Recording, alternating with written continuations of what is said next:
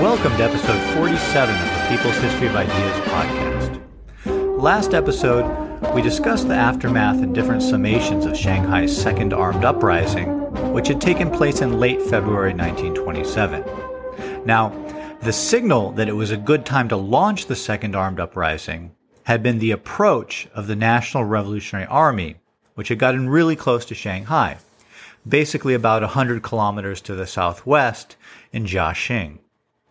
And so the idea was that taking the city with an insurrection by the mass movement would set much more revolutionary terms for the political direction of the city after the National Revolutionary Army arrived, while also giving a certain military advantage to the insurrectionists because of the closeness of the Revolutionary Army. So it's noteworthy that, despite being so close to Shanghai, the National Revolutionary Army, which had arrived at Jiaxing on February 18th, delayed its advance on Shanghai for some time, only moving to take the city on March 22nd, directly following the success of the Third Armed Uprising. There were good military reasons for the delay, but there were even more compelling political reasons. One of the main political features of the first few months of 1927 was the rapid deterioration of relations between the left and right wings of the Kuomintang. In December 1926, the division of the Kuomintang found geographical expression when what had been the Guangzhou-based government moved north. Many leading Kuomintang members from Guangzhou made their way north in two different groups in December. The first group, which included the Soviet emissary Mikhail Borodin, was more left-wing in composition. On the way to its destination in Wuhan, the group met up with Chiang Kai-shek at the headquarters which he had established in Jiangsu province. They held a meeting which seems to have been the last real effort between the two sides to come to some sort of compromise. And on paper, it looks like a compromise was reached. The meeting between Chiang Kai-shek and this left-wing Kuomintang leadership faction led by Borodin formally reached a set of decisions in which each side gave ground on considerable points. Borodin agreed to moderate the labor and peasant movements which had erupted all along the route taken by the Northern Expedition, and which we talked about at some length before the recent series of episodes on Shanghai. For his part, Chiang Kai-shek assented to the abolition of the position of chairman of the Kuomintang, effectively eliminating his position as the formal leader of the organization, and Chiang also agreed to the call for Wang Jingwei to return from exile and to assume a leading role again in the Kuomintang. So, on paper, it looks like a compromise was reached between the two factions. However, we know that in fact neither side was very happy with the meeting, and each side seems to have concluded that the other one would have to go, and merely put the compromises on paper in order to preserve appearances, since an open split would be detrimental to everyone's interests for the time being. Borodin's group arrived in Wuhan on December 10th, and on December 13th, they set up the Provisional Joint Council in Wuhan, a body which constituted itself as the new Kuomintang government. While this body contained some members of the Kuomintang Central Executive Committee and some members of the government that had been functioning in Guangzhou, it really didn't have the authority to set itself up as the new government, but it did so anyways. After all, in a revolution, the act of establishing governmental authority is often a matter of declaring that authority and getting others to recognize it, rather than a matter of following established procedures and rules. The problem was, of course, that a good many members of the Kuomintang would not recognize the authority of the Wuhan government. The second group of former members of the Guangzhou government to head north left a little while later than the first group and was more conservative. When this group stopped to meet with Chiang Kai-shek at his headquarters in Nanchang, most of them ended up staying there. And so by the end of 1926, there were two separate Kuomintang headquarters. There was the left-wing government in Wuhan, and there was the conservative headquarters in Nanchang, centered on the military headquarters of Chiang Kai-shek, who remained the commander-in-chief of the National Revolutionary Army, despite having given up his position as chairman of the Kuomintang. To be clear, the organization as a whole didn't split. Rather, there were two rival leading centers which claimed to be in overall command of the whole organization and, by extension, the emerging state which the Kuomintang would lead. So it wasn't a case of a new civil war within the Kuomintang, so much as a massive leadership struggle which was breaking out. With the emergence of two rival Kuomintang capitals, one last effort was made by each faction to get the other to capitulate. Chiang called on Borodin to come to Nanchang to settle the issue of where the capital would be, but Borodin, deeming that he would lose prestige if he went to Chiang, refused to go, forcing Chiang to go to Wuhan if he wanted to meet with Borodin. This episode epitomized Borodin's tendency to make the antagonism with Chiang Kai-shek personal as well as political, which, if you'll recall from our earlier episodes dealing with the differences between the communists in Shanghai and those in Guangzhou, such as episode 42, was the sort of needless antagonizing of Chiang Kai-shek that both Chinese and Russian comrades in Shanghai had criticized Borodin for. And things only got worse when Chiang arrived in Wuhan. Chiang arrived in Wuhan on January 11th and appealed to the left-wing Kuomintang members there to relocate to a unified headquarters in Nanchang. But not only did he not convince anyone to join him, Borodin publicly denounced him as a right-wing militarist, which led to Chiang also denouncing Borodin in public. Essentially, the rift had now become irreconcilable, at least as long as Borodin and Chiang headed up their respective political factions. But Borodin's actions had not been impetuous. They were calculated. Borodin had determined that a break with Chiang was inevitable, and he thought that he now had enough power concentrated in Wuhan to push things toward an open split and to openly pursue the power struggle. Under Borodin's leadership, the communists and Kuomintang left wing in Wuhan spent the first couple months of 1927 trying to consolidate a new revolutionary government there, while also escalating polemics against Chiang Kai-shek. Over the course of February, the denunciations of Chiang Kai-shek became more explicit and vehement in public meetings and in publications, with the slogan, "Down with the old, confused, mediocre, and rotten elements," being adopted in relation to Chiang's conservative faction. And in early March, a Central Executive Committee meeting of the Kuomintang was held in Wuhan, which was a bit of a triumph because 5 out of the 8 Central Executive Committee members who were based in Nanchang had traveled to attend it, thus giving the meeting a certain amount of legitimacy. However, the meeting was overwhelmingly dominated by the left, and it escalated the split with Chiang by formally depriving him of much of the authority associated with his position as the commander-in-chief of the National Revolutionary Army. Meanwhile, Borodin and the left had been working to try to undermine Chiang's influence on the military. If you'll recall from episodes 39 and 42, we've talked before about a Hunanese warlord who joined the nationalists on the northern expedition named Tong Shengzhe, who had tried to get Soviet support to supplant Chiang Kai-shek as the leader of the National Revolutionary Army. At the time, the Soviets sided with Chiang, but now Borodin moved to sponsor Tang's efforts to win influence within the Revolutionary Armed Forces away from Chiang. This proved to be one of the biggest miscalculations that the communists made in the power struggle against Chiang. It's interesting to see the communist evaluation of how these efforts to win the army away from loyalty to Chiang was proceeding.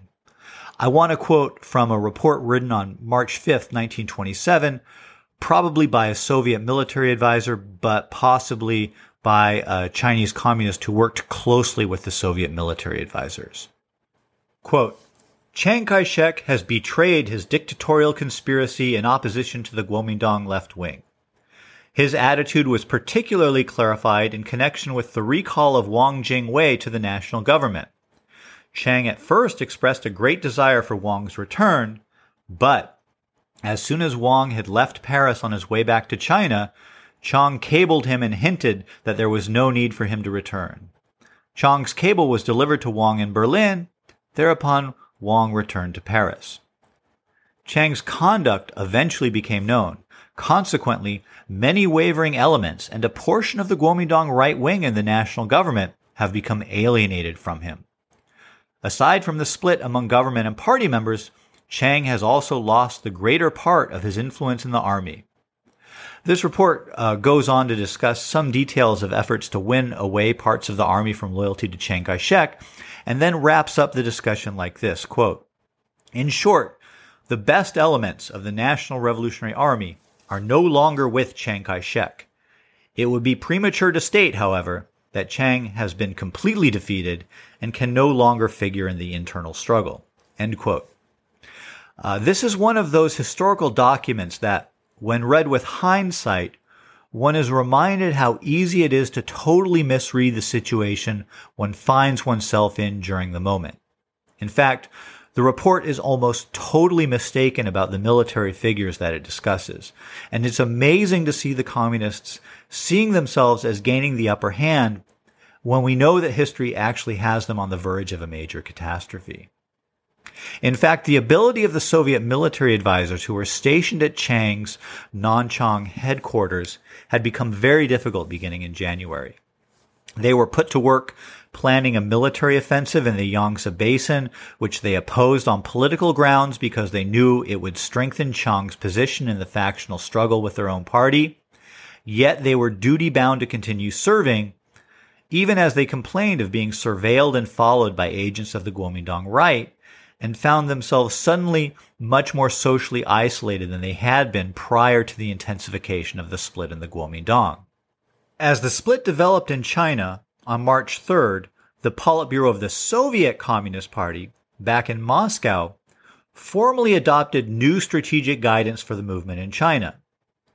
They decided that it was necessary to, quote, energetically create a peasant, petit bourgeois, and worker base under the left Kuomintang to aim at ousting Kuomintang rightists, to discredit them politically, and systematically strip them of their leading posts, pursue a policy of seizing the most important positions in the army, strengthen the work of Kuomintang and communist cells in the army, look toward the arming of workers and peasants, and convert the local peasant committees into actual organs of power with self-defense capacity.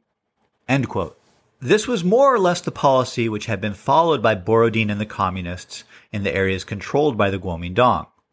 However, the articulation of the policy by the Soviet Politburo elevated the strategy to the level of official guidance, and it came with certain caveats which made it a difficult policy to pursue.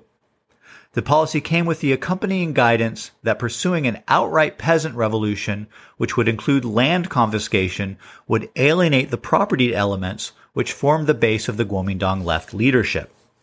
Therefore, the policy amounted to, on the one hand, pursuing the establishment of government by armed peasant self-defense organizations in the countryside, but somehow these millions of peasants were to be convinced not to confiscate the land of the gentry who they had overthrown.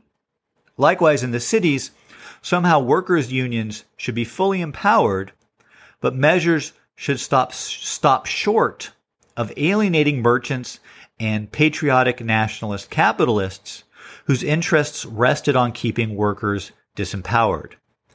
It was an essentially impossible policy to follow, and its contradictions were manifested in the instability of the revolution in Guangdong, Hunan, and Hubei, the areas where revolutionary reforms were being enacted.